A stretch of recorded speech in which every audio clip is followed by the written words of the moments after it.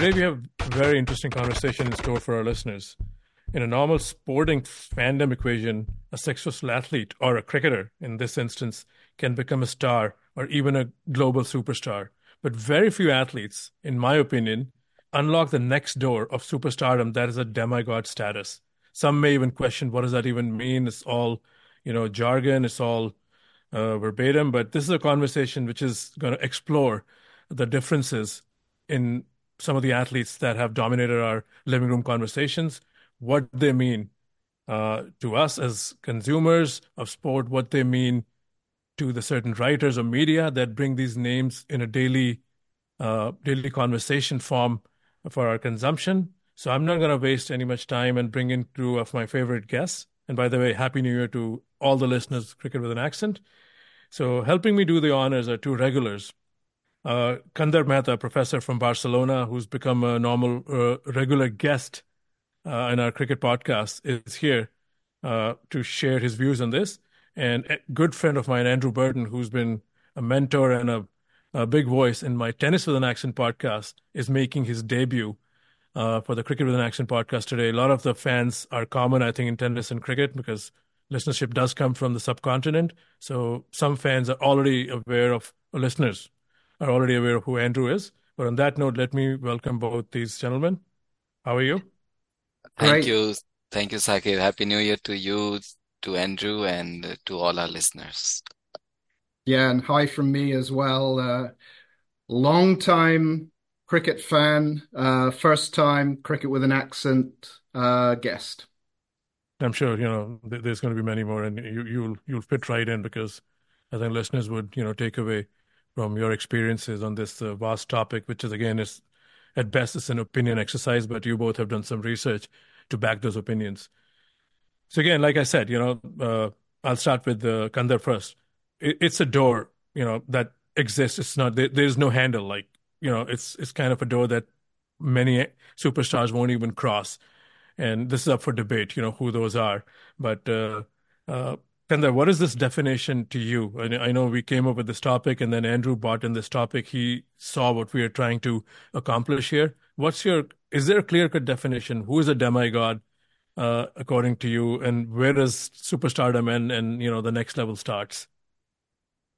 So, this is a fascinating question, and it's a question which has intrigued not only sports fans and fanatics, but also philosophers and writers and poets have tried to understand this phenomenon. Demigod literally means half human, half God.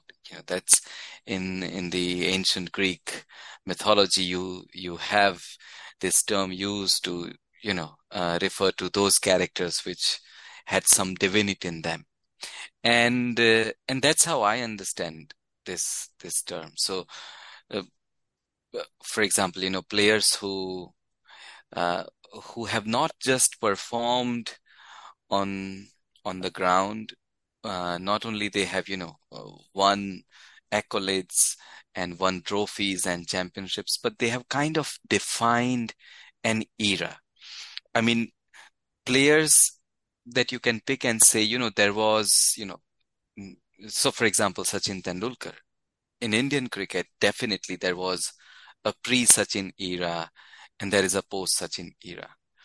Um, Sachin Tendulkar not only, broke records. In fact, many of his records will be broken, are being broken right now, these days. But still, you can definitely say that, yes, cricket after Sachin Tendulkar has not been the same.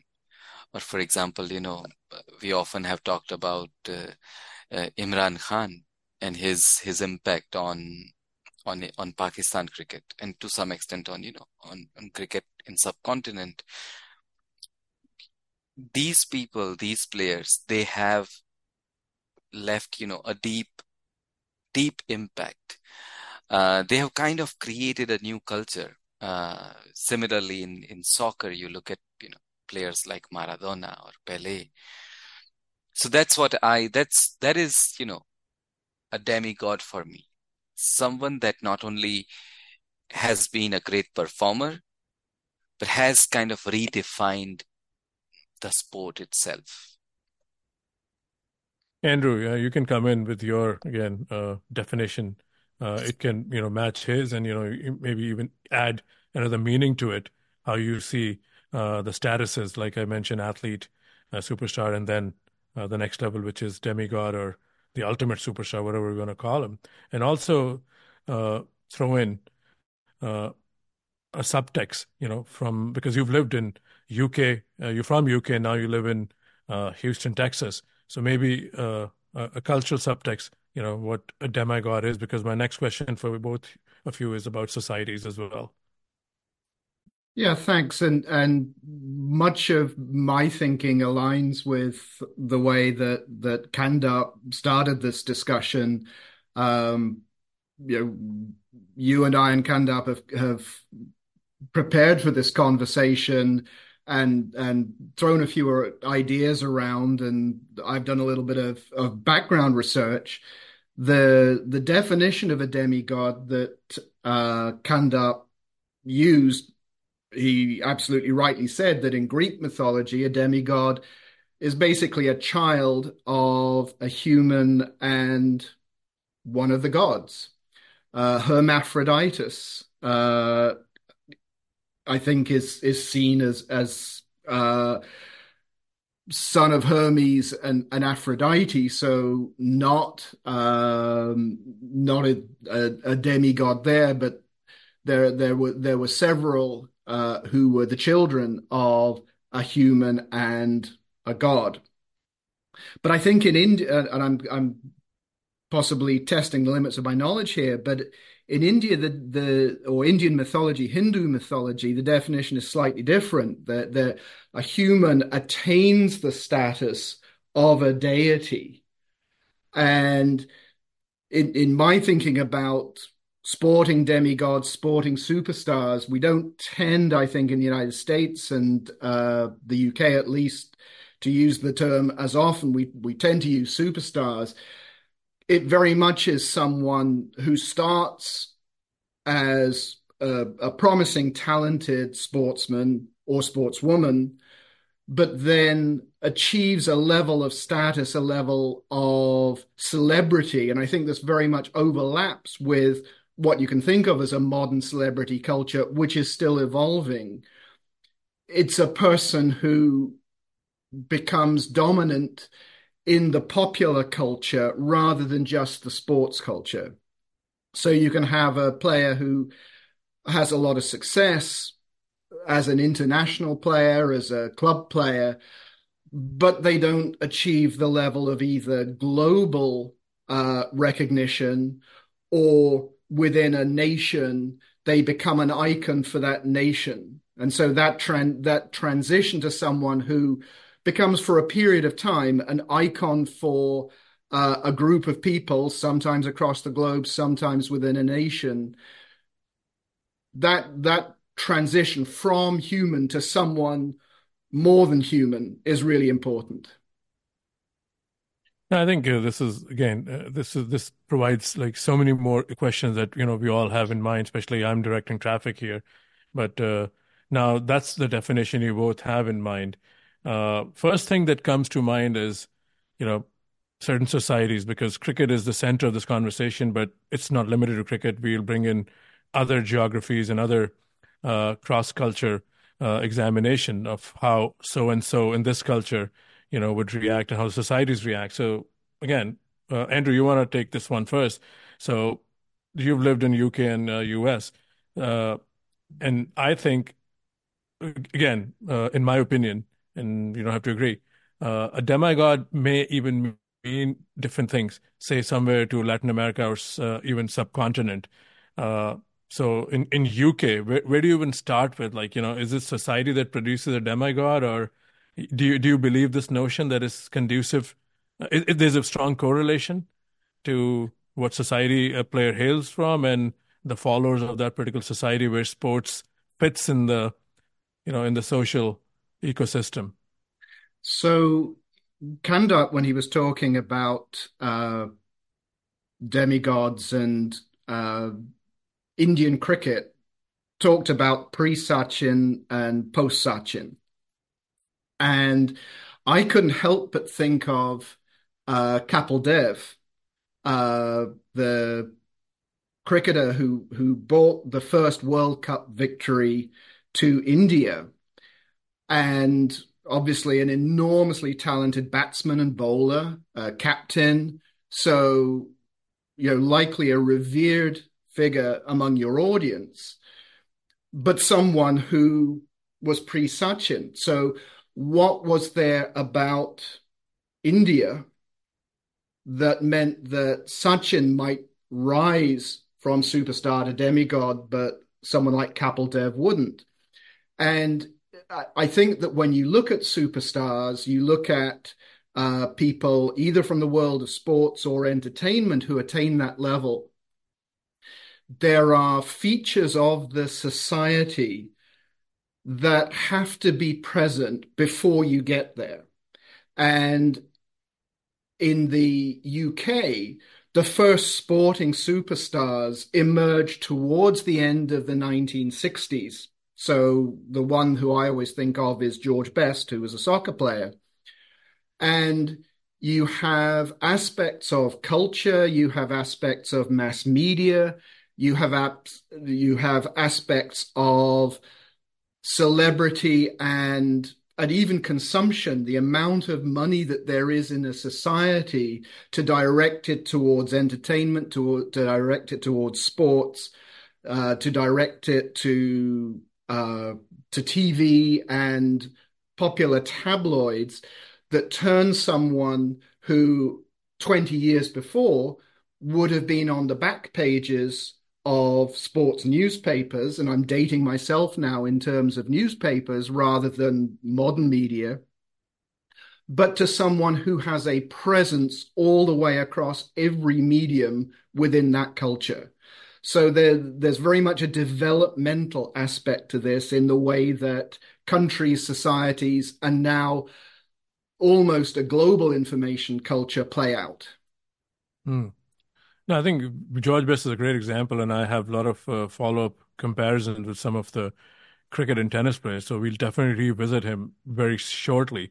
So, Kandar, same question to you. What Andrew said, right? Use that in the Indian landscape.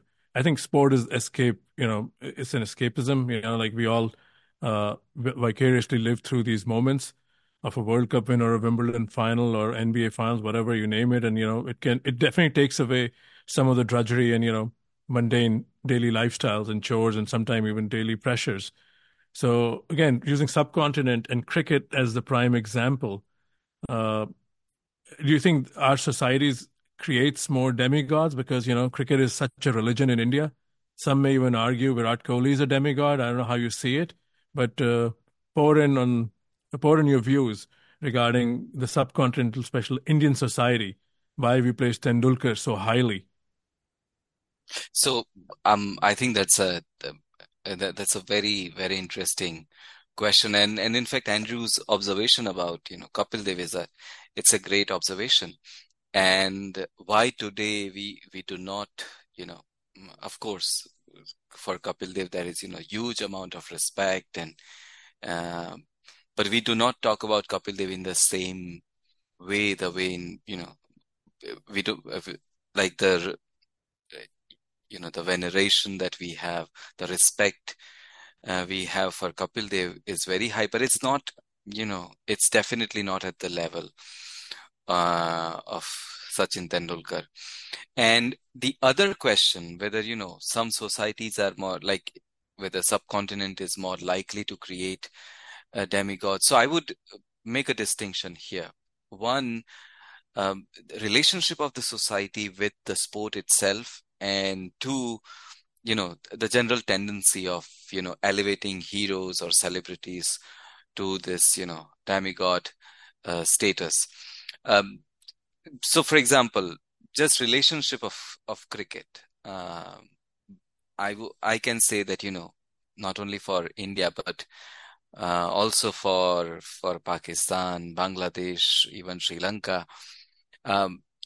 In subcontinent, the relationship of cricket with society is very is very different because cricket is not just a sport.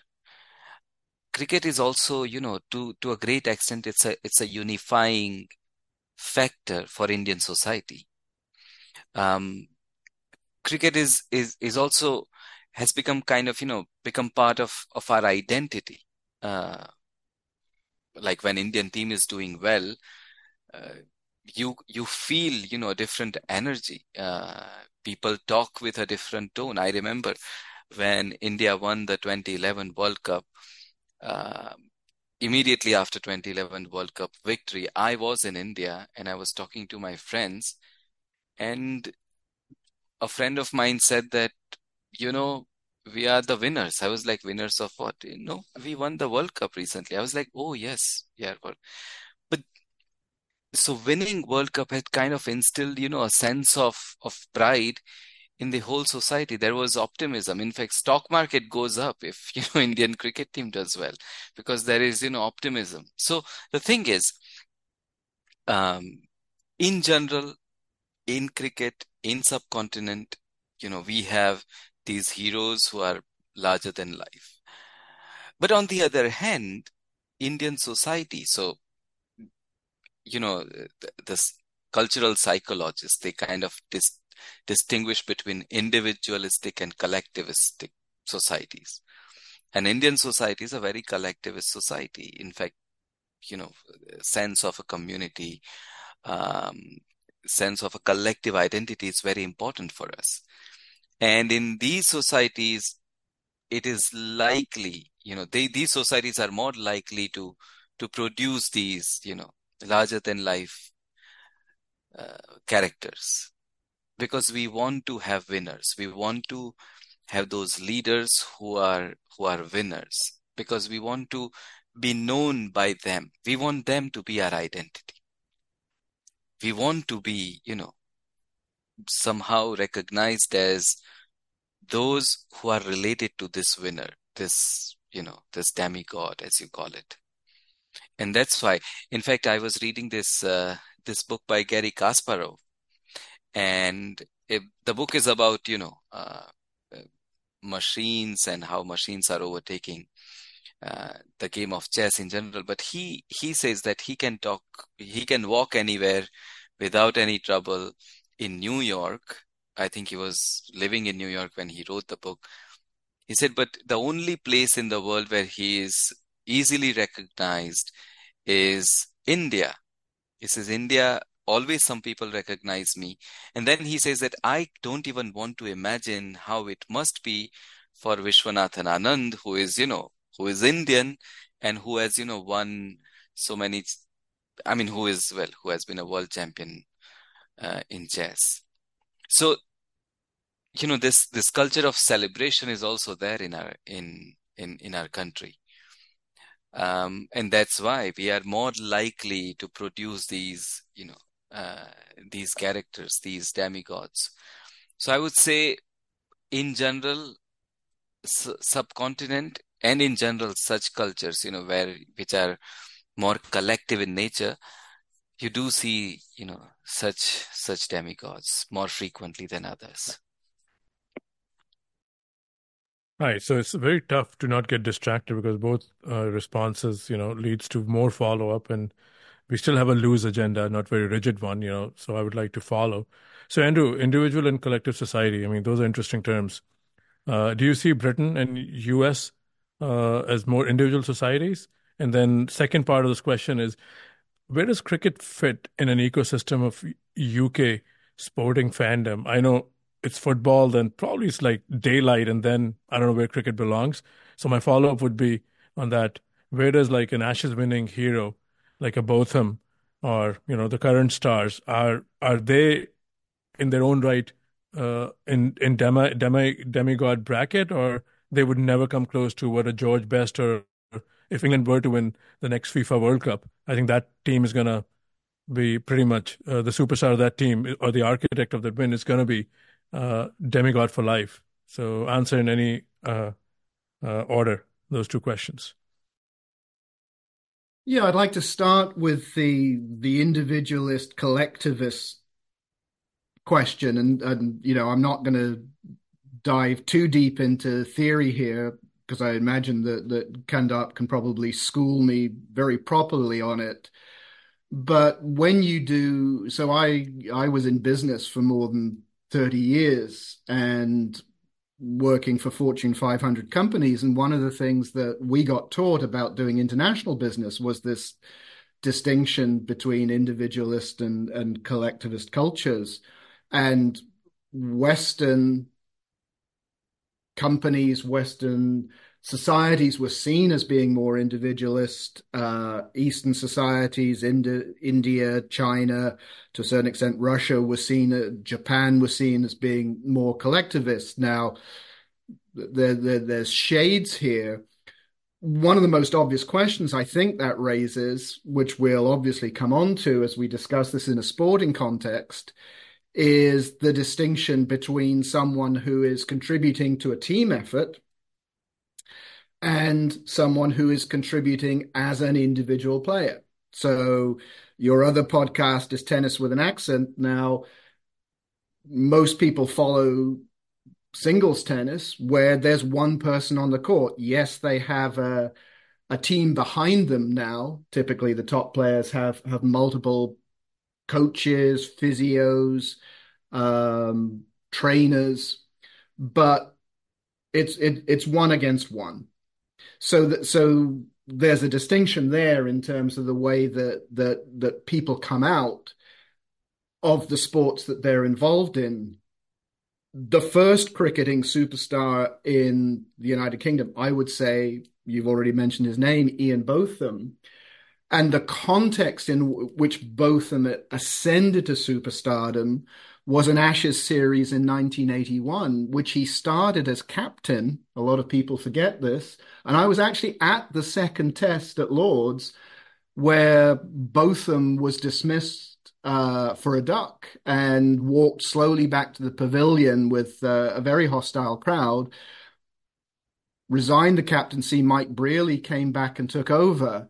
And then in the next three tests, Botham's individual performances with the bat and the ball turned the whole series around. England defeated Australia, and the series was ever afterwards known as Botham's Ashes. And he himself was seen as a mighty figure and the avatar of English cricket for some time to come. But that Ashes victory, great though it was to people who followed cricket, would have paled in comparison to an English team winning the World Cup. It's happened once in 1966. The England women's team, the Lionesses, reached the final last year and performed very creditably, losing 1-0 to Spain in the final. But there would be nothing compared to an English team winning. Now, at the moment, there is no individual figure in English soccer who rises to the level of global superstardom. There are some fine players, but no one at that level. The English player prior to this, who I think comes nearest, is David Beckham, who competed in several World Cups. And English hopes rode on David Beckham for a long time. Beckham famously married one of the Spice Girls, Victoria, now Victoria Beckham, Posh Spice. And part of his superstardom was his embracing the celebrity culture that I think marks out a lot of English, Western, American sporting contexts. Now, I've spoken a long time in this answer, and I'm going to pause for breath and let you reflect and perhaps bring Kandap back in.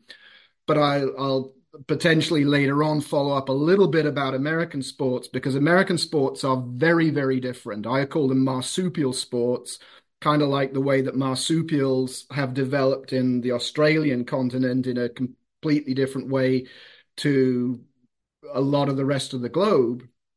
An American sporting context is totally different because there isn't really the same international sporting context for team sports in the way that there is in the rest of the world. Hmm. Interesting.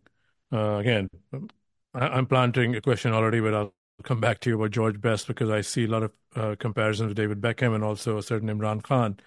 So Imran, again, is going to be another centerpiece for this conversation, Kandarp. In Pakistan, it's again subcontinental culture. They also place, I mean, it's the same way they place the cricketers on a very high pedestal. But from sheer population, it's a smaller country than India.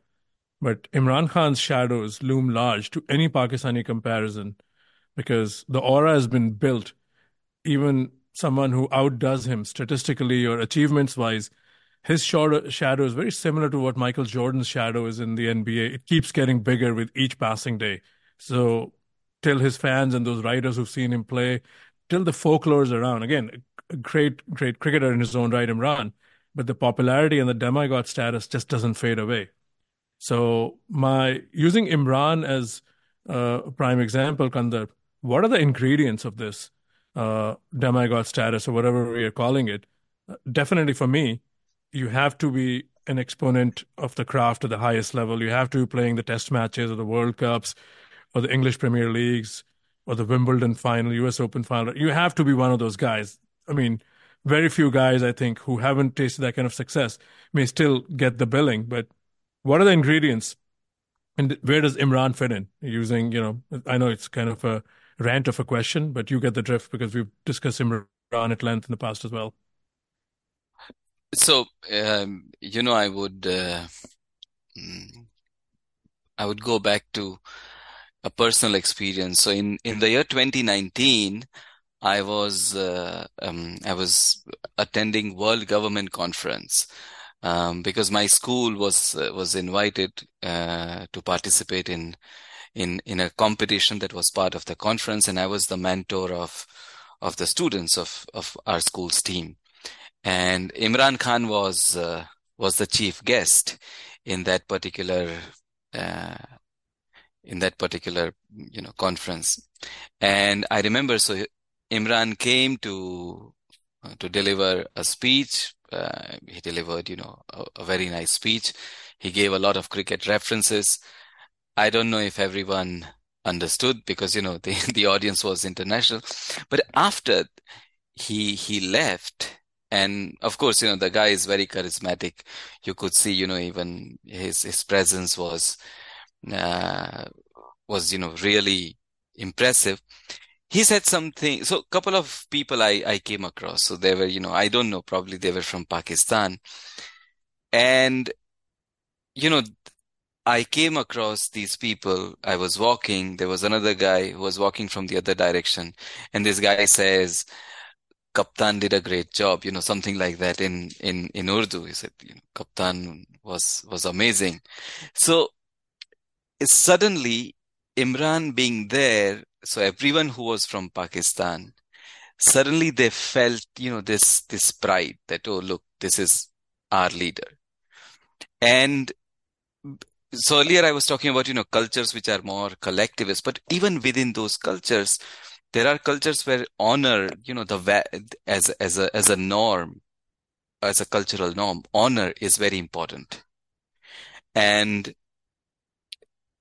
these fandoms, so for example, cricket fandoms or soccer fandoms or fandoms of any team sports, they all are driven by this norm, the norm of honor, where victory is very important. And so one of the ingredients is this, like someone who has instilled a sense of victory, someone who has given hope that, we can win. The reason why, so going back to Andrew's earlier observation, why Kapil Dev is not at the same level as Sachin Tendulkar. The thing is, before Sachin Tendulkar, of course, Kapil Dev was, probably one of the greatest players to have played for India. But the thing is, Indian team as a unit was not that strong. Yes, India won in 1983. In 1985, they won, the World Series cricket in Australia.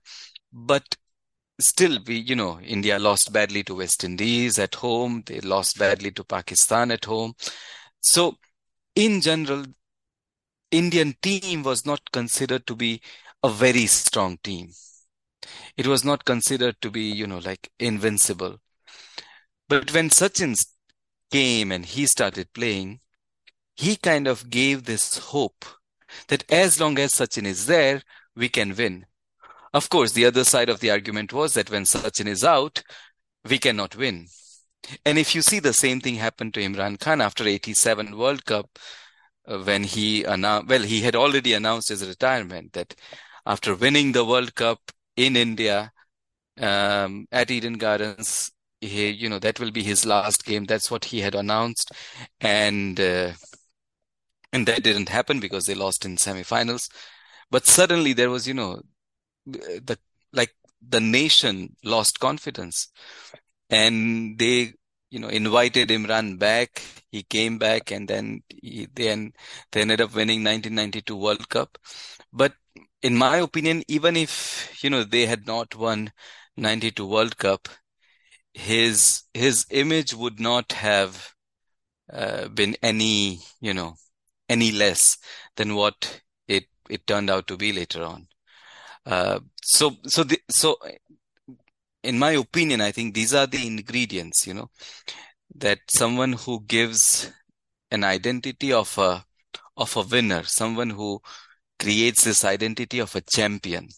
And and going back to Andrew's observation about English cricket, and uh, it came to my mind. I was I was visiting Lord's Cricket Stadium a few months ago, and the tour guide at Lord's Cricket Stadium was explaining, like the seating capacity, and one of the members in our group, an American, said that, well, the ground is so close to spectators. Spectators can easily jump and get into the ground. And then the tour guide said, well, thankfully, we don't have hooligans in cricket. They belong only to football. And basically what he was suggesting was that, like culture of cricket fans is not the same as culture of football fans. And that's why, some sports, like going back to Pakistan, maybe in squash, I think Jahangir Khan has probably broken more world records than Imran Khan in cricket. I don't know whether Imran Khan holds any world record in cricket. Or in India, Vishwanathan Anand has been Sachin Tendulkar and Dhoni combined in terms of, his achievements. But still, they would never be what Sachin for India is, or, what Imran for Pakistan has been. Interesting. So let's stay parked with the Imran factor because Imran also represents, the playboy image that was created, him dating, British socialites or even linking up with some Hindi film actresses of his generation, because he looked the part. Because with some might say it's a very fickle and shallow way, but I think that's how tabloids and this information was sold. Same for Hollywood movie gods, right? It's you if you are good at your craft, like if you're a sportsman, if you look like George Best or Imran Khan or whatever, then it's easy for media and products around you to create this other aura, which, people eat up all the time. So, Andrew, in our prep conversation a week ago, I saw a very stark comparison uh, for what George Best was to the British society in the late 60s when, he rose to stardom. So draw a comparison with him and Beckham. And also the interesting comparison is, unlike Imran, I don't think Beckham and Best won football's highest awards or highest trophies, rather, be it the World Cup or be it Premier Leagues. So you gotta look the certain way, right? That's an unwritten rule. And then the media is all over you because they don't want to miss an opportunity uh, to promote that star. I mean, stars probably weren't products back then, but today, of course, if Imran was playing today or Best was alive or playing today, I mean, these guys would be walking, uh, dreams of any media agency. Well, before we dive into the best Beckham Imran comparison, I have to bring up a phrase or a saying prompted by Kandap's observation about hooligans and cricket that as I was growing up, I learned in England that rugby was a game for hooligans played by gentlemen, and football was a game for gentlemen played by hooligans. So that was the way that we looked at it back then.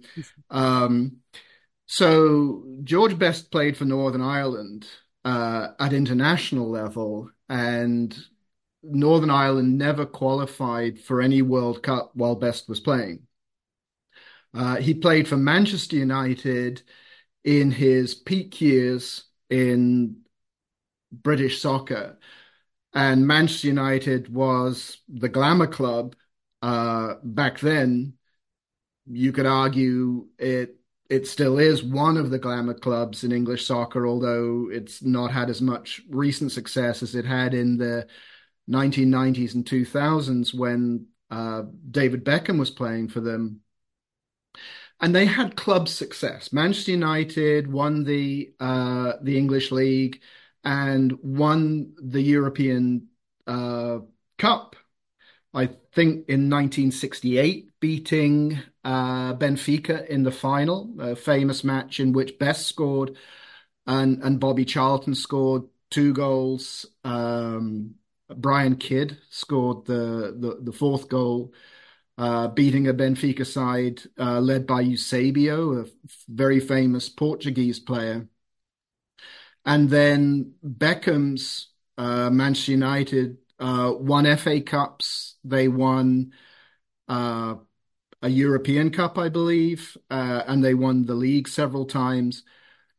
But Beckham's role as England captain was never crowned with World Cup success. Now, there's a very famous match, England playing Greece in a qualifying match at Wembley Stadium, where you can actually watch on YouTube all the times David Beckham touches the ball during the match. And there's really only one that counts, which is in the final minute of the game with England trailing a 0 to Greece at home in a match that would decide whether they qualified for the World Cup finals, the tournament or not. Beckham takes a free kick. He'd taken many free kicks before, but he takes a free kick just outside the penalty area and scores with a brilliant shot. And it, I think, was probably the key moment in his career as an England player where you could see a legend being born, that Beckham had basically put the England team on his back and carried it into the World Cup. And Kandap spoke about the identity of a winner, the identity of a champion, and basically leading the team, the superstars, the demigods that we talk about. If it's in a team context, then what they do is they are the person who the team relies on. They're the person who the team turns to. A Lionel Messi in the most recent World Cup final against France, that Messi was seen as cementing his identity, not just as a fantastic club footballer with Barcelona, but as a champion of the Argentinian national side, a team that has won many more World Cups than England had, but hadn't since the days of Maradona. And finally, Messi's apotheosis was that World Cup final victory.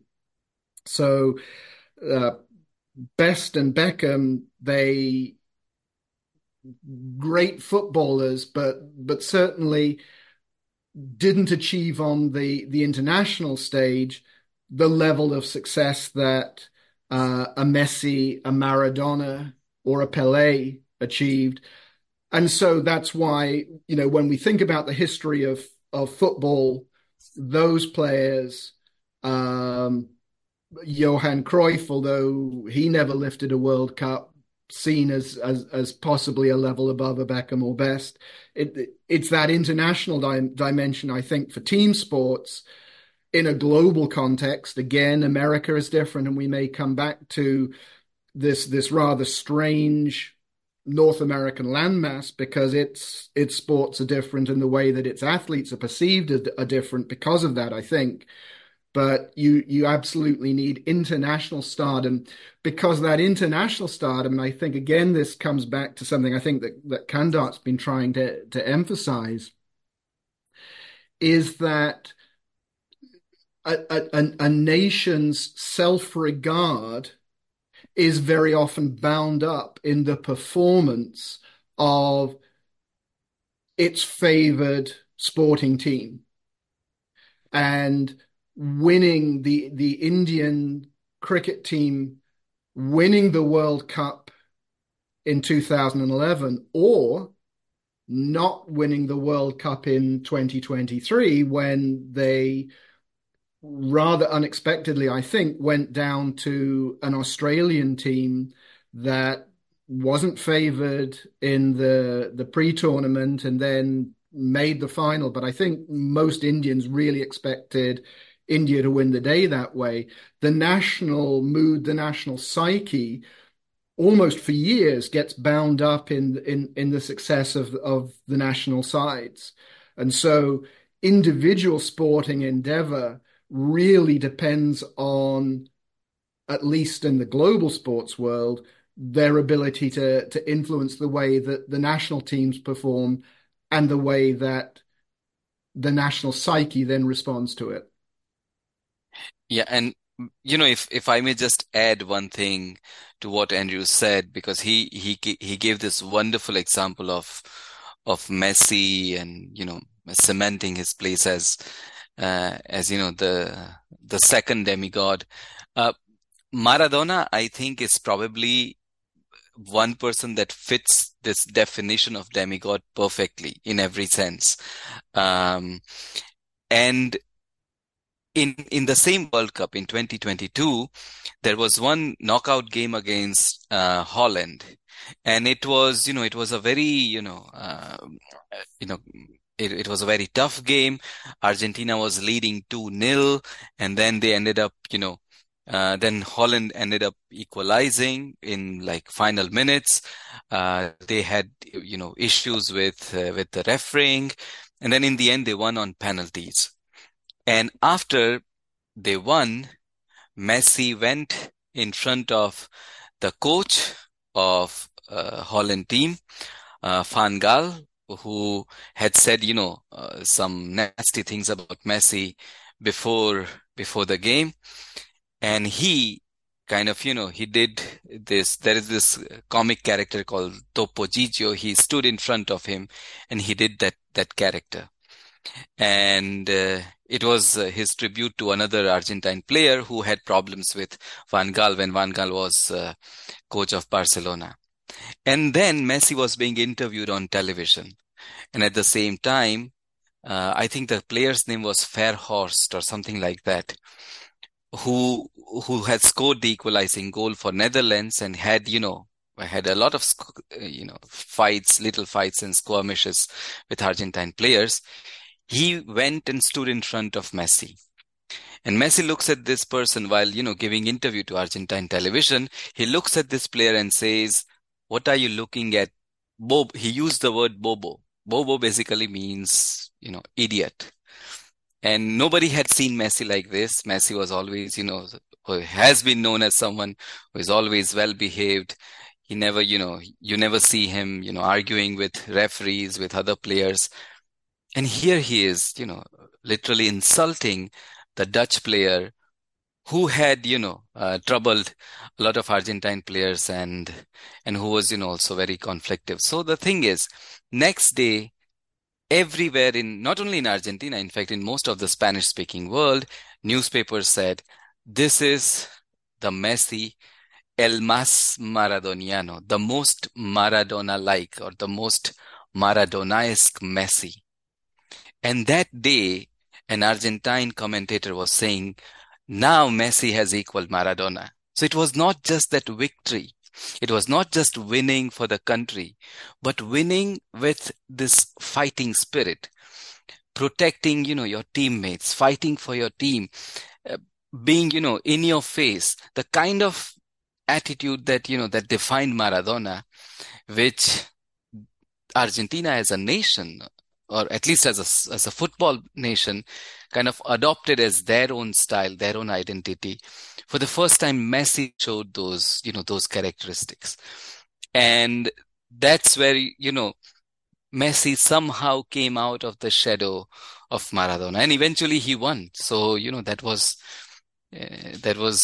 perfect culmination. But that moment, I think, it very well defines what Andrew was talking about. Sorry, I took too much time. Well, No, what this I'd is like to do, sorry, go ahead. can I come in for a second, because I think the English Argentinian soccer relationship is also bound up in the English Argentinian national relationship. So Exactly. if we're thinking about superstars, demigods, and their relationship to how they embody the national psyche, the story really starts in 1966. The sole English international World Cup triumph. Now, we could go way back in time, and the English self-regard for their soccer prowess, and go back to the 1950s and the Hungarian debacle. But let's start at 1966 with a quarter-final between England and Argentina, where, by all objective accounts, the Argentinians were the more creative and better football playing side, but they had a player, their captain, sent off at Wembley Stadium in London, and Argentina played the rest of the match with 10 men. The English won 1-0, and infamously, and I'm going to say infamously, the England soccer manager, Sir Alf Ramsey, said, "What can you do if you're playing against animals?" So then you move forward into the 1980s and 1986, where again the two sides meet in the quarterfinals, and Argentina win 2-1, both goals scored by Maradona, one possibly the finest goal scored or a contender for finest goals scored in World Cup matches, where he basically slaloms his way through the entire side. And the English commentator says, well, you have to say that's brilliant. Now, that sounds like faint praise, because the first goal scored was one that the famous Argentinian attributed to the hand of God. Hand up, yeah. Fast forward another 12 years, and you have another match between England and Argentina, in which there's another magnificent goal scored by Michael Owen, but most English football fans remember it for David Beckham. Remember him Yeah, early in his career getting sent off for yeah, petulantly kicking at an Argentinian while he was lying on the ground. And so Beckham's early career was dogged by accusations that he'd led the country down. I haven't even gotten into the war fought yeah, between England and Argentina in 1982, and the yeah, way that, particularly the English, I don't know enough about the way that the Argentinian psyche responds to this, but the English basically saw soccer matches for at least 30 years after that as replays of a war between England and Argentina, in a similar way to the way that the English have seen matches between England and first West Germany and then later Germany as replays of other conflicts in the 20th century. So the way that individuals perform very much comes to reflect the way that a nation sees itself, at least in the popular media and in popular culture. Yeah, and in fact, 86 victory was important because 82 war, technically Argentina lost that war. Falklands still hasn't become Malvinas, and it doesn't belong to Argentina. So the thing is, 1986 was also, and even today, England-Argentina game is kind of, it's it's a game of revenge. So when Maradona won against England, and that too, by scoring probably two of the most talked about goals ever in the history of the game, I would say, it kind of gave them this relief that, okay, we have avenged our defeat in Falklands. And going back to Beckham, I would like to remind you that 98 he was sent off in that game, and newspaper said that 10 lions and one stupid boy or something like that was written by one newspaper. 2002, when Beckham was captain in Korea and Japan, and again England was playing against Argentina, and it was a very defensive game, not a great game, but England won thanks to a penalty scored by Beckham. And the way he celebrated that penalty, and the way, press applauded him for that game and his performance, was also kind of him redeeming for that loss 4 years ago. So yeah, but so going back to original question. So these events, these interesting events in the history of a nation, these interesting movements that are going on in the society, they all somehow define who becomes this demigod. And that's why, the earlier question, the very first question that Saqib had, kind of alluded to, like, will Virat Kohli become a demigod or not? The thing is, Virat and Sachin cannot be compared because they have come at, they have come at very different junctures of history. And that's why you cannot compare them. And the status that one has achieved, the other will never be able to achieve. Maybe, we don't know, because, still Virat has a reasonably long career ahead of him. So, but sorry, back to you, Saqib. No, again, a lot of ground covered, and I'm sure I learned more about England-Argentina football here. So country is definitely one angle where you play for your nation and your destiny set in stone, and if you perform at the highest levels. But the other equation I want to explore is media's role in this, promoting someone.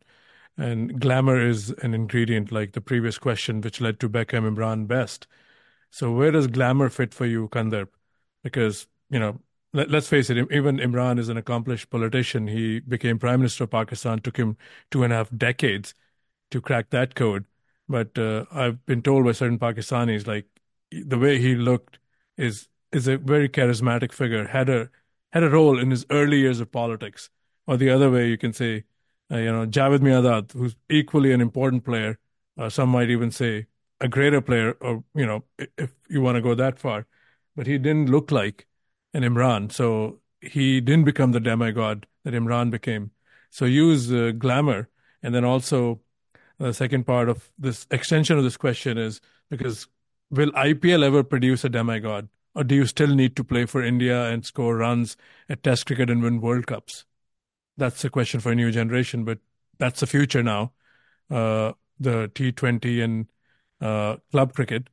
So glamour and then IPL, both for you, and Kandarp, and then I'll come back to Andrew.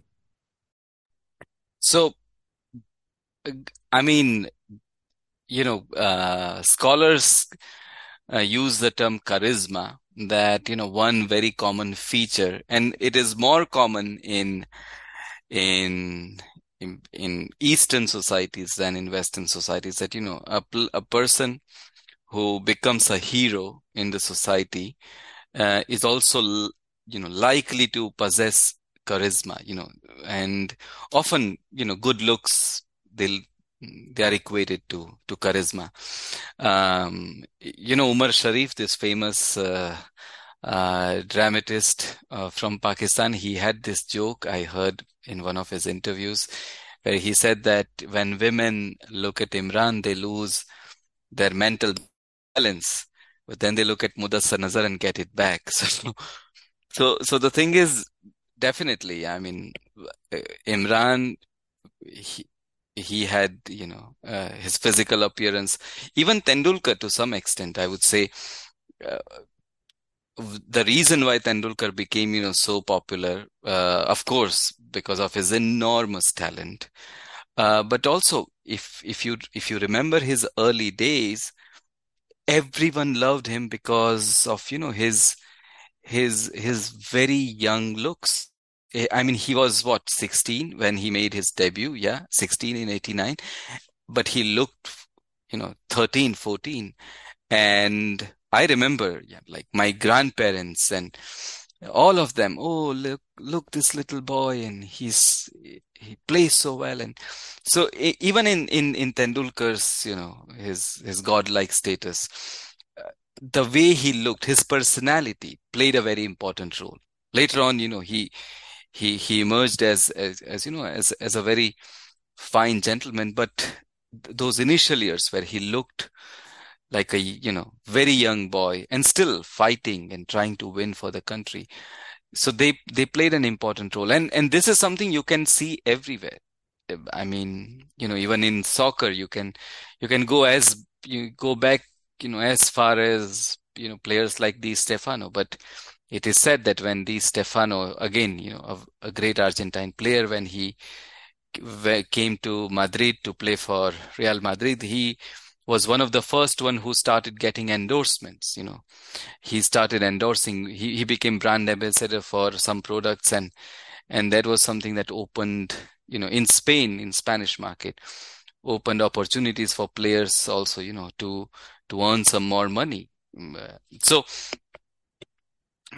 I would say not just looks, but I would call it more, personality or charisma. That is something that also adds to this demigod-like status.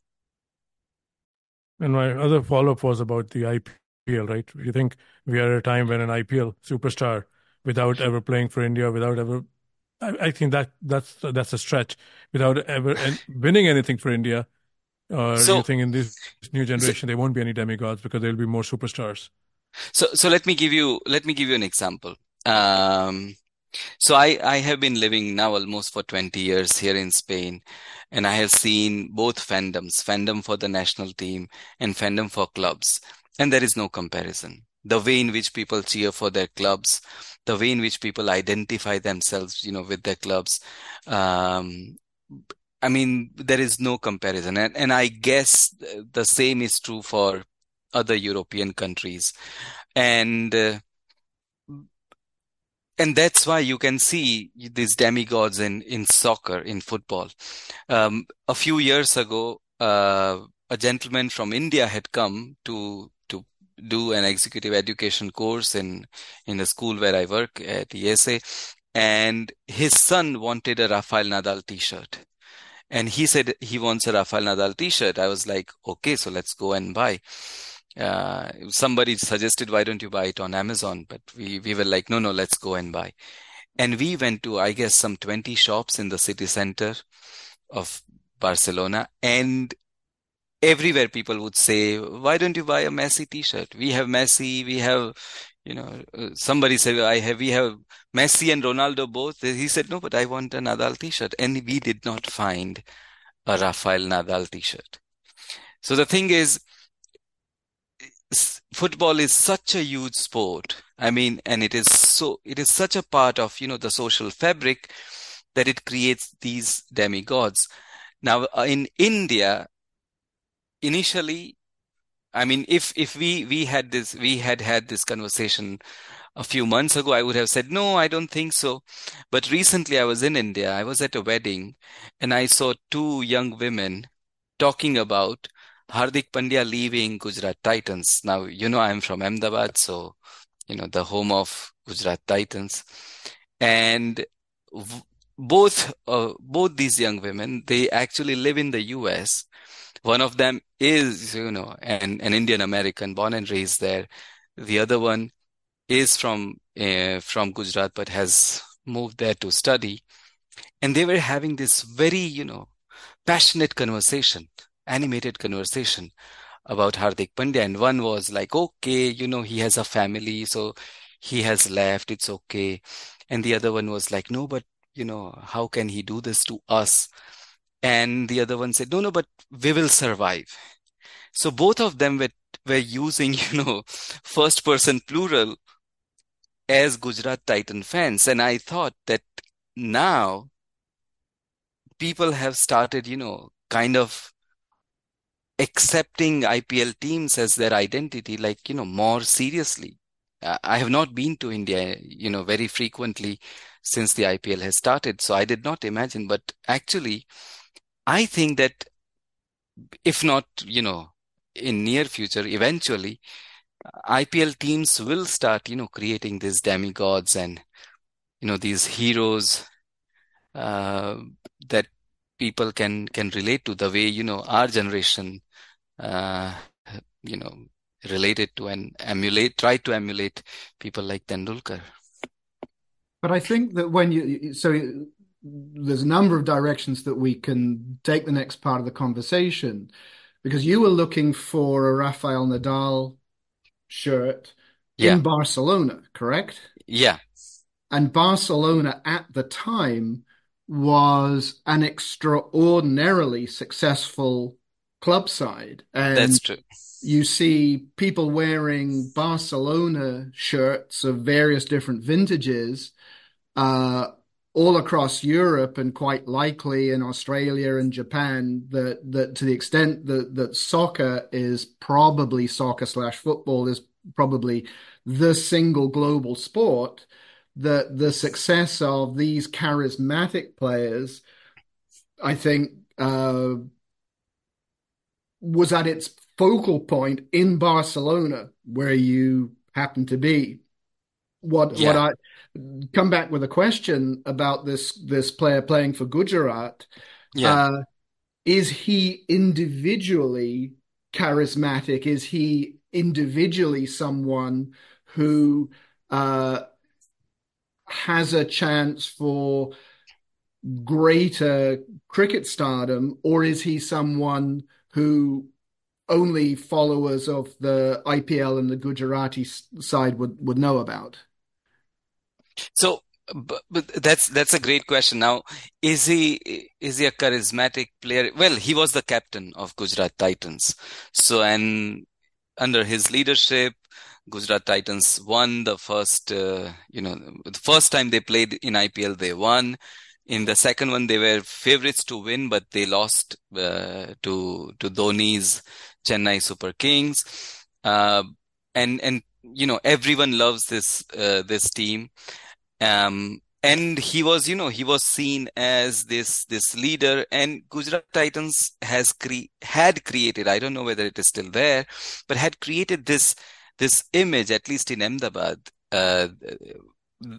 in the city, uh, of being, a very cohesive unit, like a family. And they had this coach, Ashish Nehra, who people say he makes his strategies on a piece of paper, and he doesn't use these laptops and all. And Hardik Pandya was, he was seen as this very dashing captain, very, a brave kind of a captain. So the thing is, they had created this image, and media had played a huge role actually in creating that image and that narrative.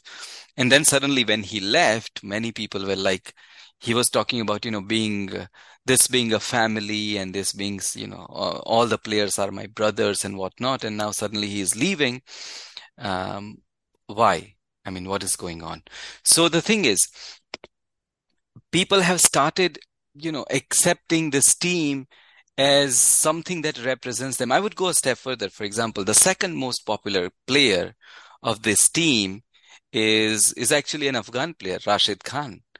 And I remember my father once was watching uh, some match during the World Cup. I think it was Afghanistan versus and Afghanistan was chasing, and Rashid Khan got out, and my father was like, now, there is no point in watching this.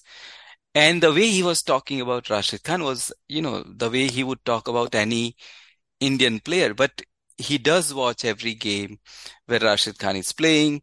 He does watch games, he roots for Rashid Khan when he's playing for Afghanistan. And even when, he's doing well, even against India, for example, if he does well, he would not mind. So the thing is, you see these lines between, the national boundaries blurring slowly, and you see people accepting players who are from other countries, but as long as they are playing for my club or my city, they are my players. So you see these identities emerging slowly. And that's why, going back to Saqib's question, I think we may see such demigods in uh, in a few years' time. I mean, look at Dhoni and Chennai, the relationship between, Dhoni from Jharkhand, from north, and Chennai. Uh, who would have imagined, like 15 years ago, that a player from Jharkhand would become the most popular player in Chennai, or would become the identity of Chennai cricket. So yeah. And So I'm I going to think, come in here because I think it's an interesting bridge for me, at least, to North American sports, US sports, yeah. because what we're talking about is a competition that is extraordinarily popular on the subcontinent. Now it's been going for about 15 years or so, and it hasn't, I think, had the chance to develop the depth and resonance of club competitions in Europe or in South America or in North America outside of India. So it could be a tremendously powerful cultural phenomenon, sporting phenomenon in the subcontinent.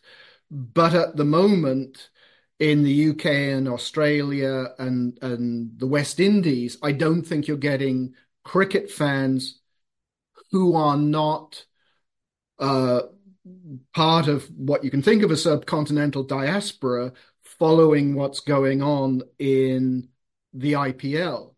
Now, in North America, we do have superstars, sporting stars, but almost invariably, they are people who are playing for franchises, and those franchises are located in cities.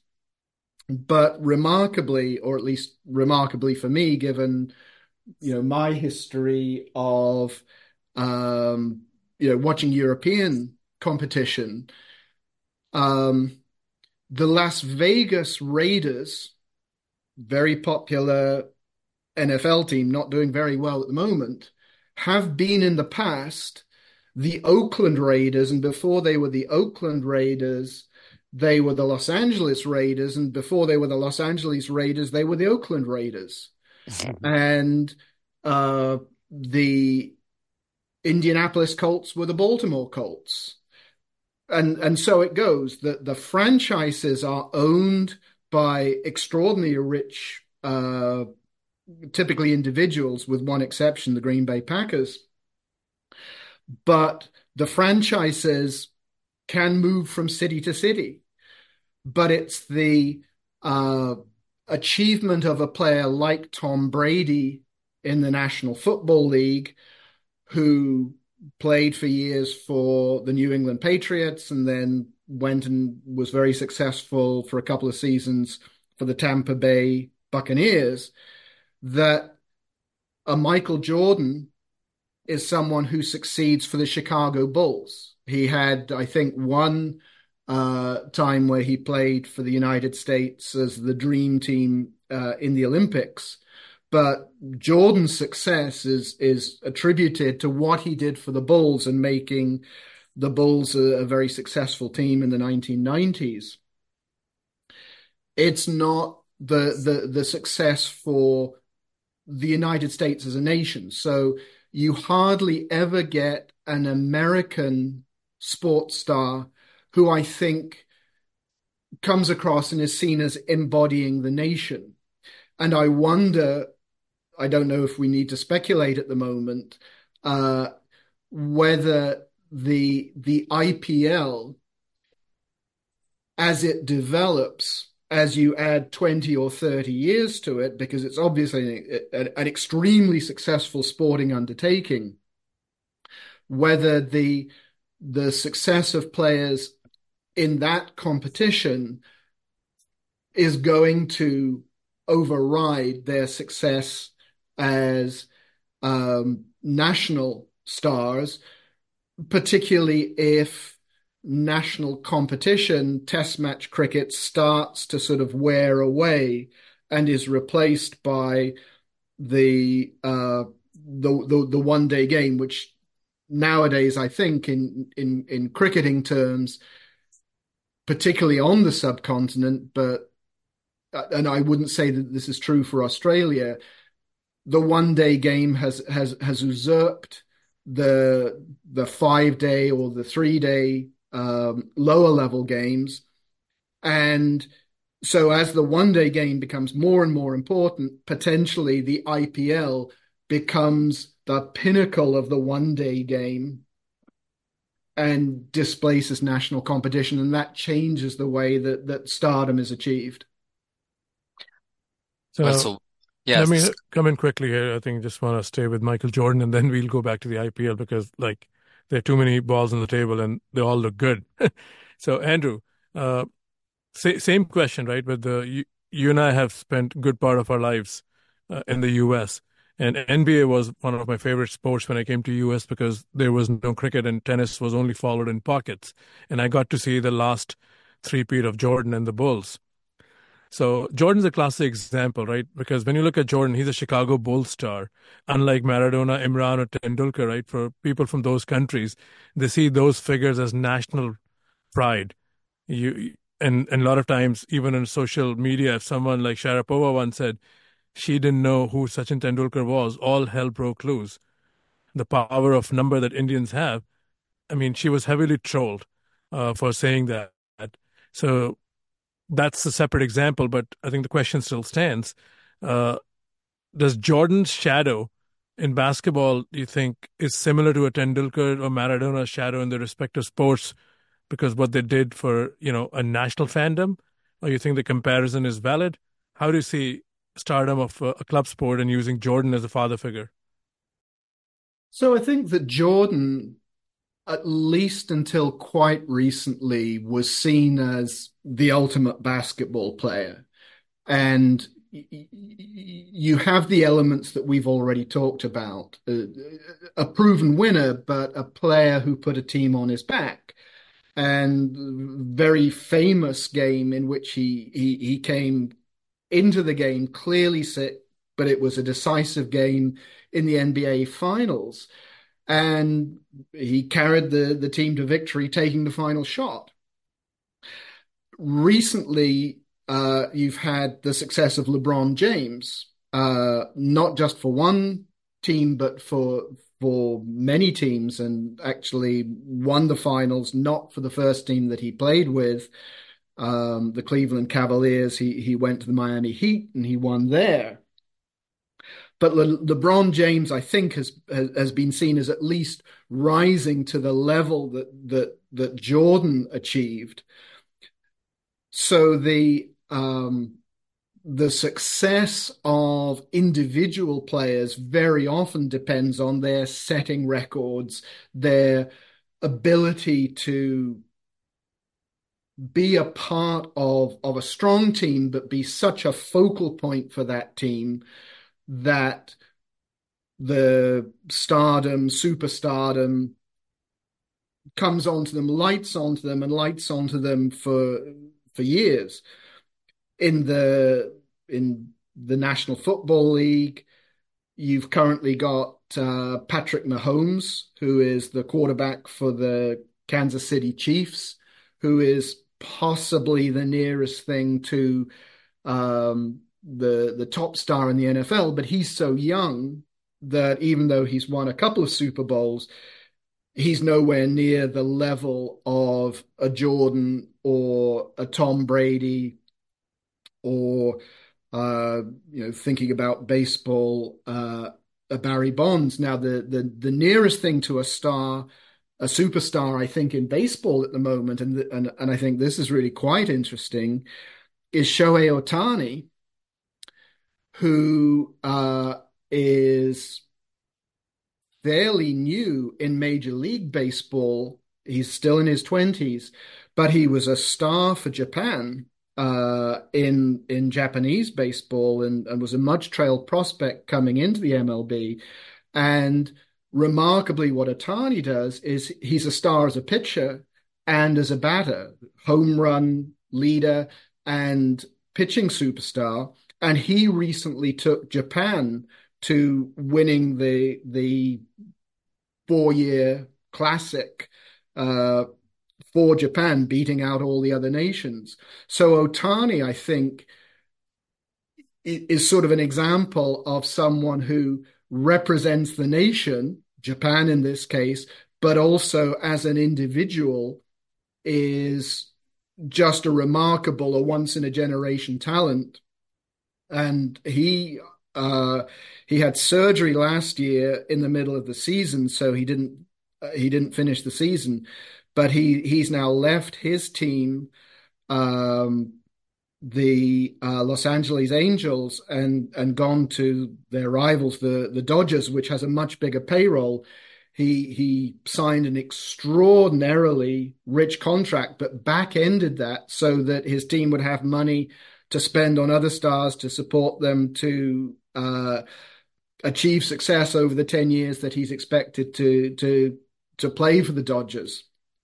So the franchise system, the way that plays it out in North American sports is it's a completely different continent, basically, and a completely different continent from the rest of the globe. If I can come in with one final point before I shut up, one of the things I found in the early 2000s or so, when I came to live in the United States in the 1990s and then was here in the 2000s and after that, is you'd go into a bookstore and you'd have 50 great moments in world sports, and you go, oh, okay, this is really interesting. You'd open it up, and half of it would be the 1957 college football match between Notre Dame and Penn State, or it would be a college basketball match from the 1970s, and you're going, wait a second, these are the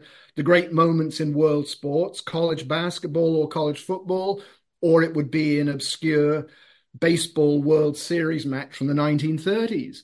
And American sports have really grown up. Now, to a certain extent, you've got Canadian sports as well, with Canadian football and hockey, which is another thing entirely.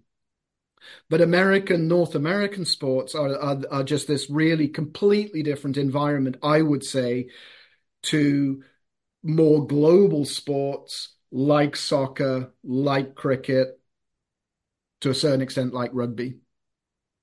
Yeah, it's so interesting you bring this up because you and I, our main connection is tennis. And for the longest time, John Wertheim wrote about this. The Serena Williams and before her, Pete Sampras have achieved so many big accolades at the highest levels of tennis, and they would never get the SI Sportsperson of the Year. It would always go to the big four sports, or even sometime even a collegiate winner, if I'm not mistaken. And that's why I think what Kandarp also said in the beginning, the big four sports in US, I think, Andrew, we can easily all agree, occupy the imagination of the larger sporting fandom, because what Michael Phelps or Carl Lewis or some of the decorated Olympians have achieved, they wouldn't come commercially close to the success of a Michael Jordan or LeBron James or some of the other NBA or MLB superstars or even NFL superstars. Same thing as Vishwanathan Anand's example, like he might have won or broken many chess records, but he wouldn't have any financial success compared to a successful cricket player. So I think financial success is also an ingredient. So now let's bring in tennis and Roger Federer. And I'm going to stick with Andrew and Kandarp. You can also, it's a global sport. So, Andrew, again, we've discussed many geographies and we've discussed successful, demigod and superstars to their own country of origin. But tennis is interesting. It's been run by historically UK because of Wimbledon and Australian Open and US. That's where a lot of champions in the past have come, and France has always been there because they also have their own major. Enter Roger Federer. I mean, so it's a phenomenon, right? He had crackle, the word you use, had talent. He had the success at the highest level. But for him to break through the American market, he needed a Tony Godsick. We both have read the Christopher Clary book. But what does it take to succeed in the United States in terms of business? Because Roger Federer's earnings the last decade and a half were pretty much close to a Messi or a Ronaldo or a LeBron or the late Kobe Bryant, but his winnings were mostly coming from off court. So talk about tennis in the great landscape of American sports, such an outside sport. Most of us who live in India, I used to at least think when I came to US in the mid 90s that Agassi and Sampras would be household names and rude awakening. Not many people knew in Massachusetts when I asked someone who won that match or when is the US Open, people weren't watching unless they're tennis fans. So use Federer as an example and talk about tennis stardom in America. Well, I have a great personal anecdote about Federer in the early stages of his career after he became a dominant world number one player. In 2006, he defeated Andy Roddick in the US Open final.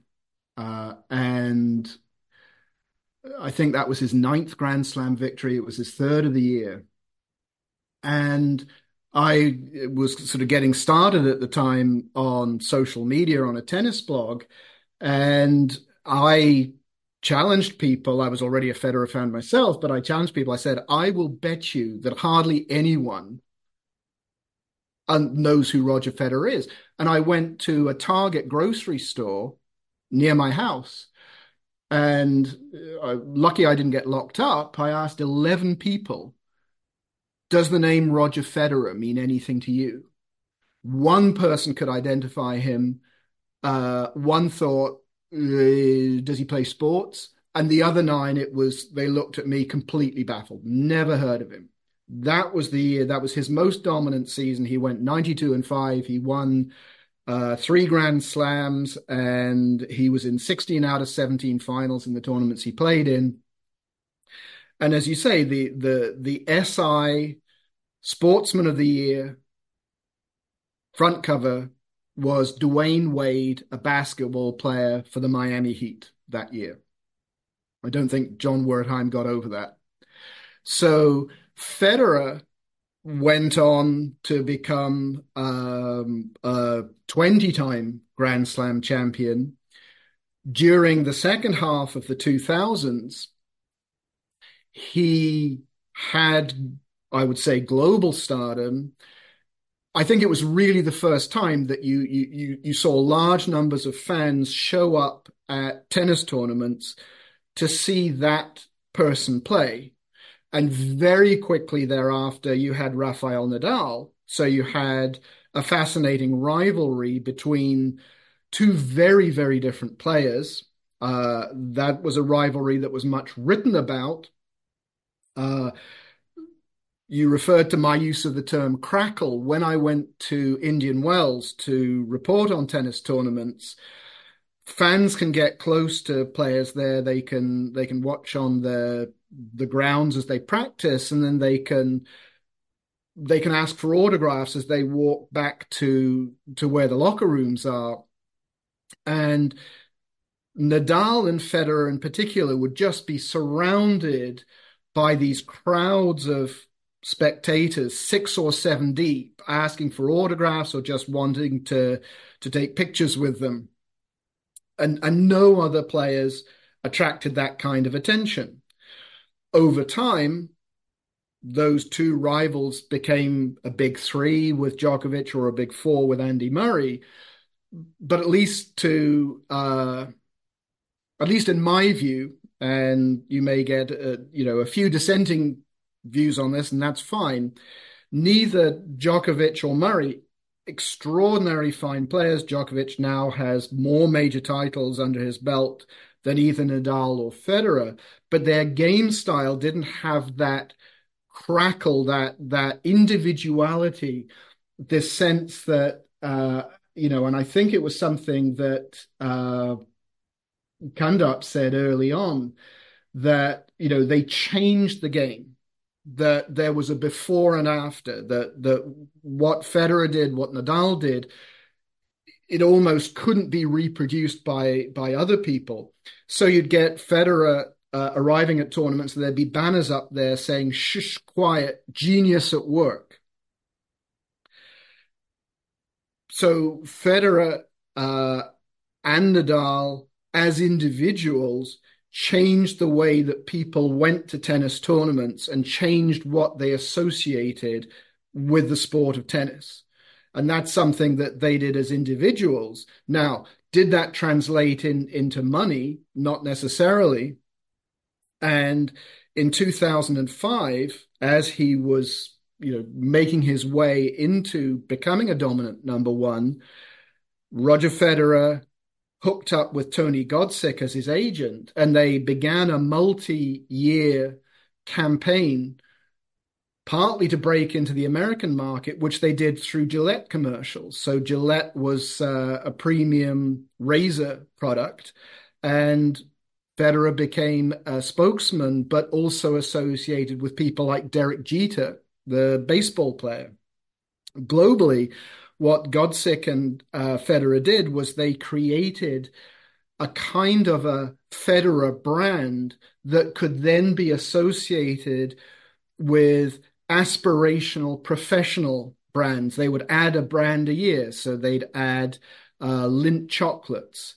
They'd add Jura coffee. They'd add Moët and Chandon champagne. And there was this sense of, you aspire to wonderful things. You aspire to the kind of products that are associated with this sporting icon, Roger Federer. So that's how Federer went on to not just become someone who changed the face of tennis, but someone who changed the face of sports branding. No, absolutely. And I also have a Federer story. Andrew, you might have read it, and I don't even remember the source where I read it. This again, the 2006-07 period when Federer was, he was popular off the charts. I think with Tony Godsick or someone, they went to some celebrity restaurant near the Wall Street area in downtown Manhattan. And that restaurant is known to have like famous names always dining there, and nobody really pays attention if a film star is sitting next to you, because that's the kind of crowd that rolls in there.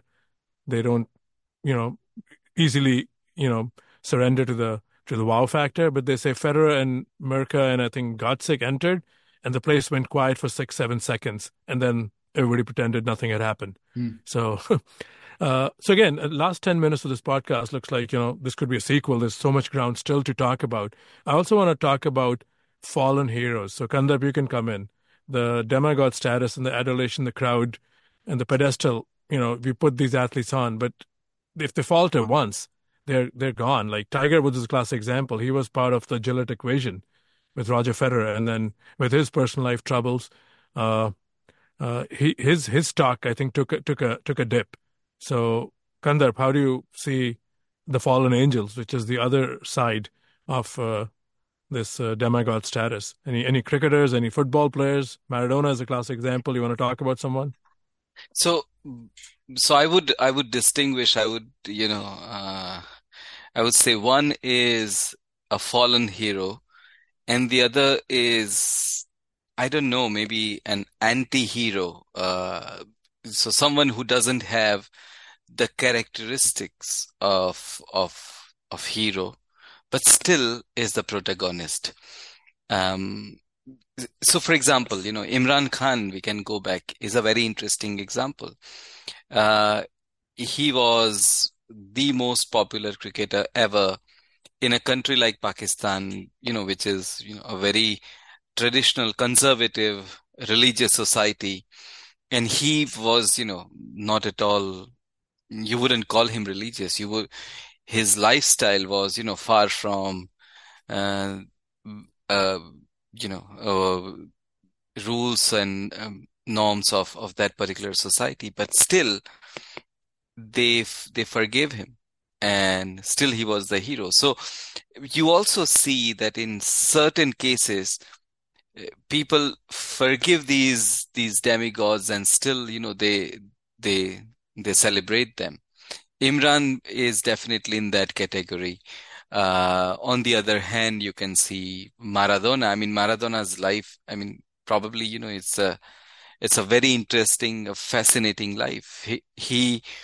1994, again, he single-handedly carries, his team into the World Cup. He's the best player in that World Cup, and suddenly he is accused of doping. He tests positive for, I think, ephedrine, and he is kicked out of the World Cup. And even today, if you talk to a diehard Argentine fan or Maradona fan, they would say it was a controversy. It was a conspiracy, sorry. They did not want him there because he was, challenging FIFA at every step. He was, in fact, Maradona always had, these conflicts with the authorities. So the thing is, these people, they continue to be, these demigods. On the other hand, if you look at, someone like, I mean, look at Pakistan only. Look at players like, Salim Malik. Look at, uh, even people like Danish Kaneria. Those who have been accused, even Wasim Akram for that matter, who definitely was a much better cricketer than Imran Khan, even statistically so. But still, when you see on social media, people still accuse him of, fixing games and not being patriotic enough, while, Imran is still called, Kaptan or Khan Saab. And so, you have this category of, imperfect gods. They still remain, godlike, even when you know, they do things which probably are not socially acceptable, but still they continue to, support them. On the other hand, you also see, here I would also like to add a very interesting example, and which we have not mentioned, and that is Pele. Pele, for according to many people, was probably the best, player to have ever played the game of soccer. And uh, you know, in like in many other Latin American countries, in Brazil also, at one point, military dictatorship arrived, and even after that, uh, so it was very much when Pele was at his peak as a player. And in that Pele's team, there was a very interesting player called Socrates. And he was very much like, Socrates. He was very philosophical. He, a very articulate person, had no glamour, about him. He did not have, those looks or any charisma, but he was a wonderful player. But he always used to, speak up for people, and he used to, criticize the establishment. And at one point, Socrates made a very interesting statement. He said that Edson Arantes do Nascimento, the real name of Pele, and Pele are two different people. Hmm. He said Pele is the greatest player to have ever played, but Edson Arantes do Nascimento is a traitor. He has not used his power, he has not used his popularity to protect his people. He has not protested against these authorities because Mm. the establishment, the government, had accused him of some tax fraud or something. I don't remember it very well, and he somehow had come to an agreement.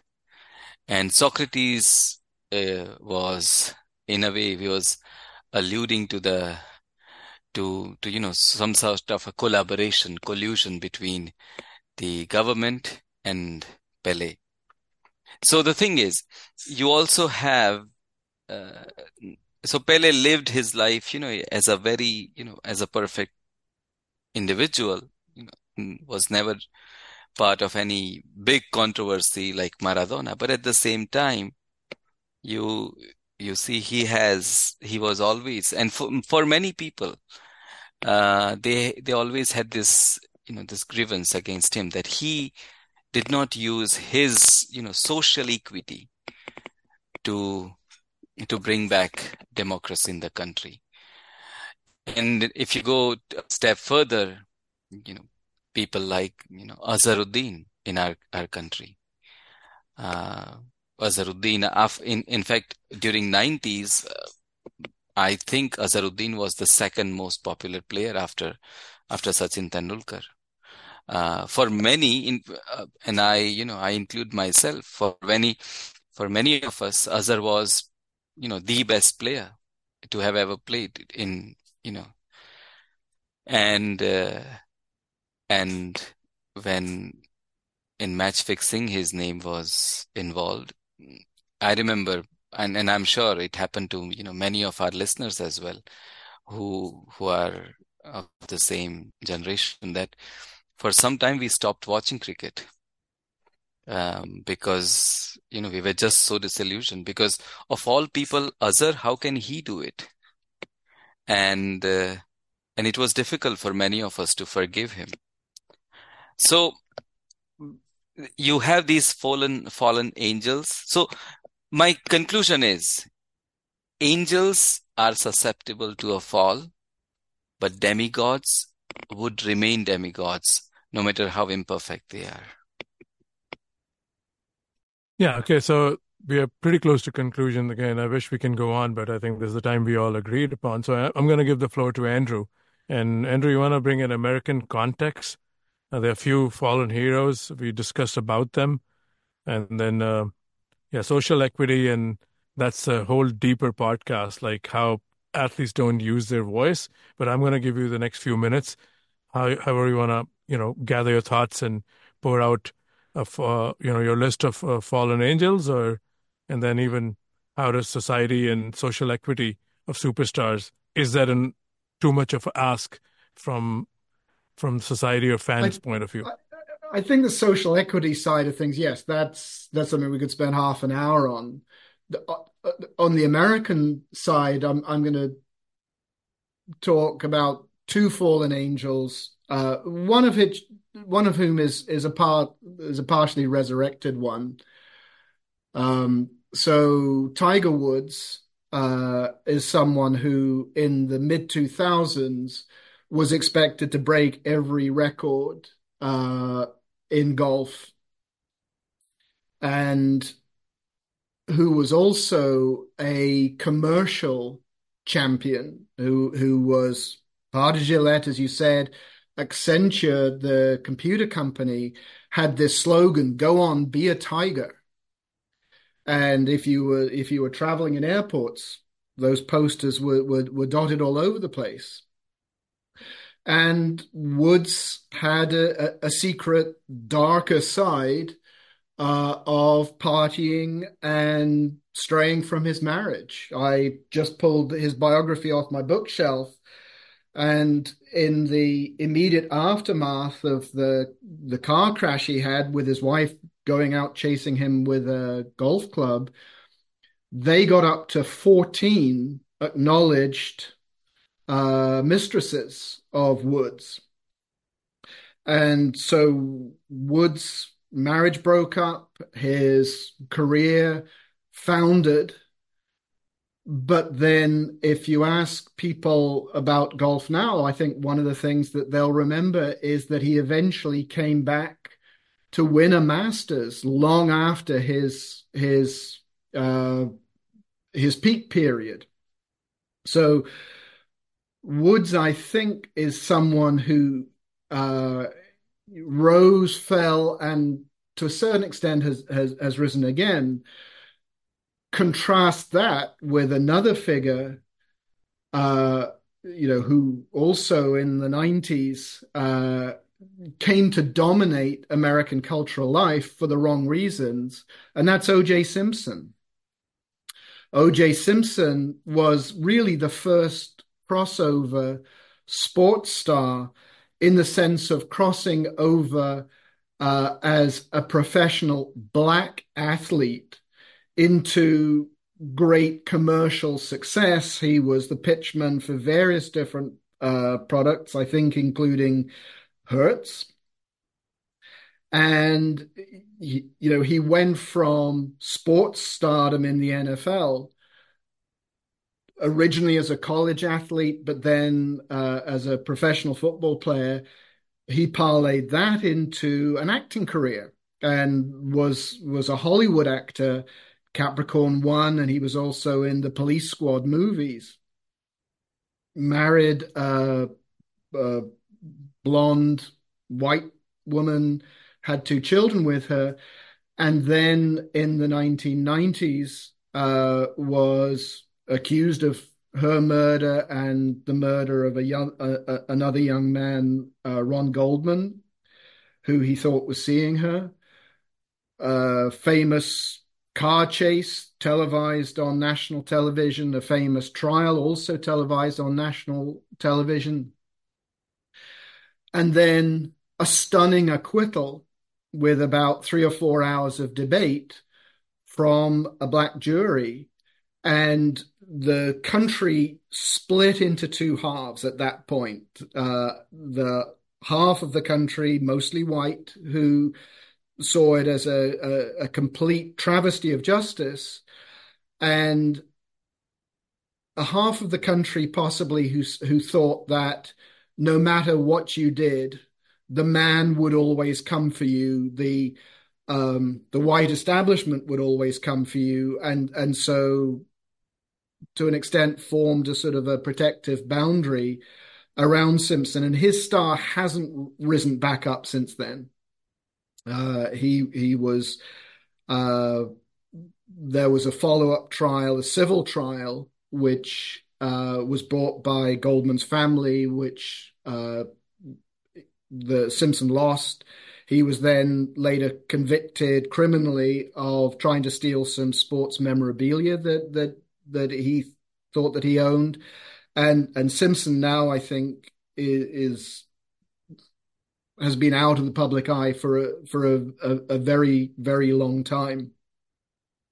And I think that trying to wrap this up, that there are very, very few superstars. They need a certain combination of factors. There's a combination of media stardom and celebrity. There's a combination of once in a generation talent and the focus to be able to completely scale beyond other extremely talented people. But then what do you do with that? Who do you become as a person? Are you able to hang on to anchors of family, of personal philosophy, of if you're a team player, are you able to anchor yourself within the team, or do you see yourself as someone who transcends the team just as an individual? And we ask a lot of sporting heroes. We ask them not just to be successful. We want them to be moral exemplars. We want them to dedicate themselves to charities. We want them, if they're interviewed, to come across as being moral people. And there very often is a dark side. Sometimes it gets revealed, but sometimes it stays hidden away until later on. And many people have found that superstardom is a devil's bargain. Some have shied away from it and tried to remain private people, but there is a devil's bargain that you give up an ordinary life to become a superstar or a demigod. And most of us, 99.999% of the population, will never know what that's like.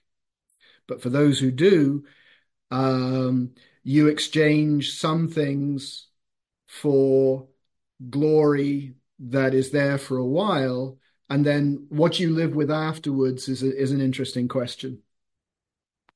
That's a perfect way to summarize this devil's bargain. Yeah. So I'm sure listeners hopefully would enjoy this, and there's a lot of food for thought, a lot of names thrown around through the world of sport. My concluding line is, which I've said a few times on the Cricket with an Accent podcast, two of my childhood heroes, both are like fallen figures, Boris Becker and Mohammad Azharuddin. Boris Becker didn't hurt the sport, but his personal life choices and his financial choices are out there. He served jail time, and Azhar, like Kandar said, cheated the sport in a way that left a everlasting scar on the sport and the fans of Indian cricket team. So I thank you both for taking time out doing this pretty rich conversation. Hopefully this is going to spark some sort of a discussion, and I'm going to tag Andrew and Kandar on Twitter, and when we publish this episode soon. We'll be back with more episodes. For Cricket with an Accent, stay tuned. And Andrew, thank you. Kandar, thank you. Thank you so much.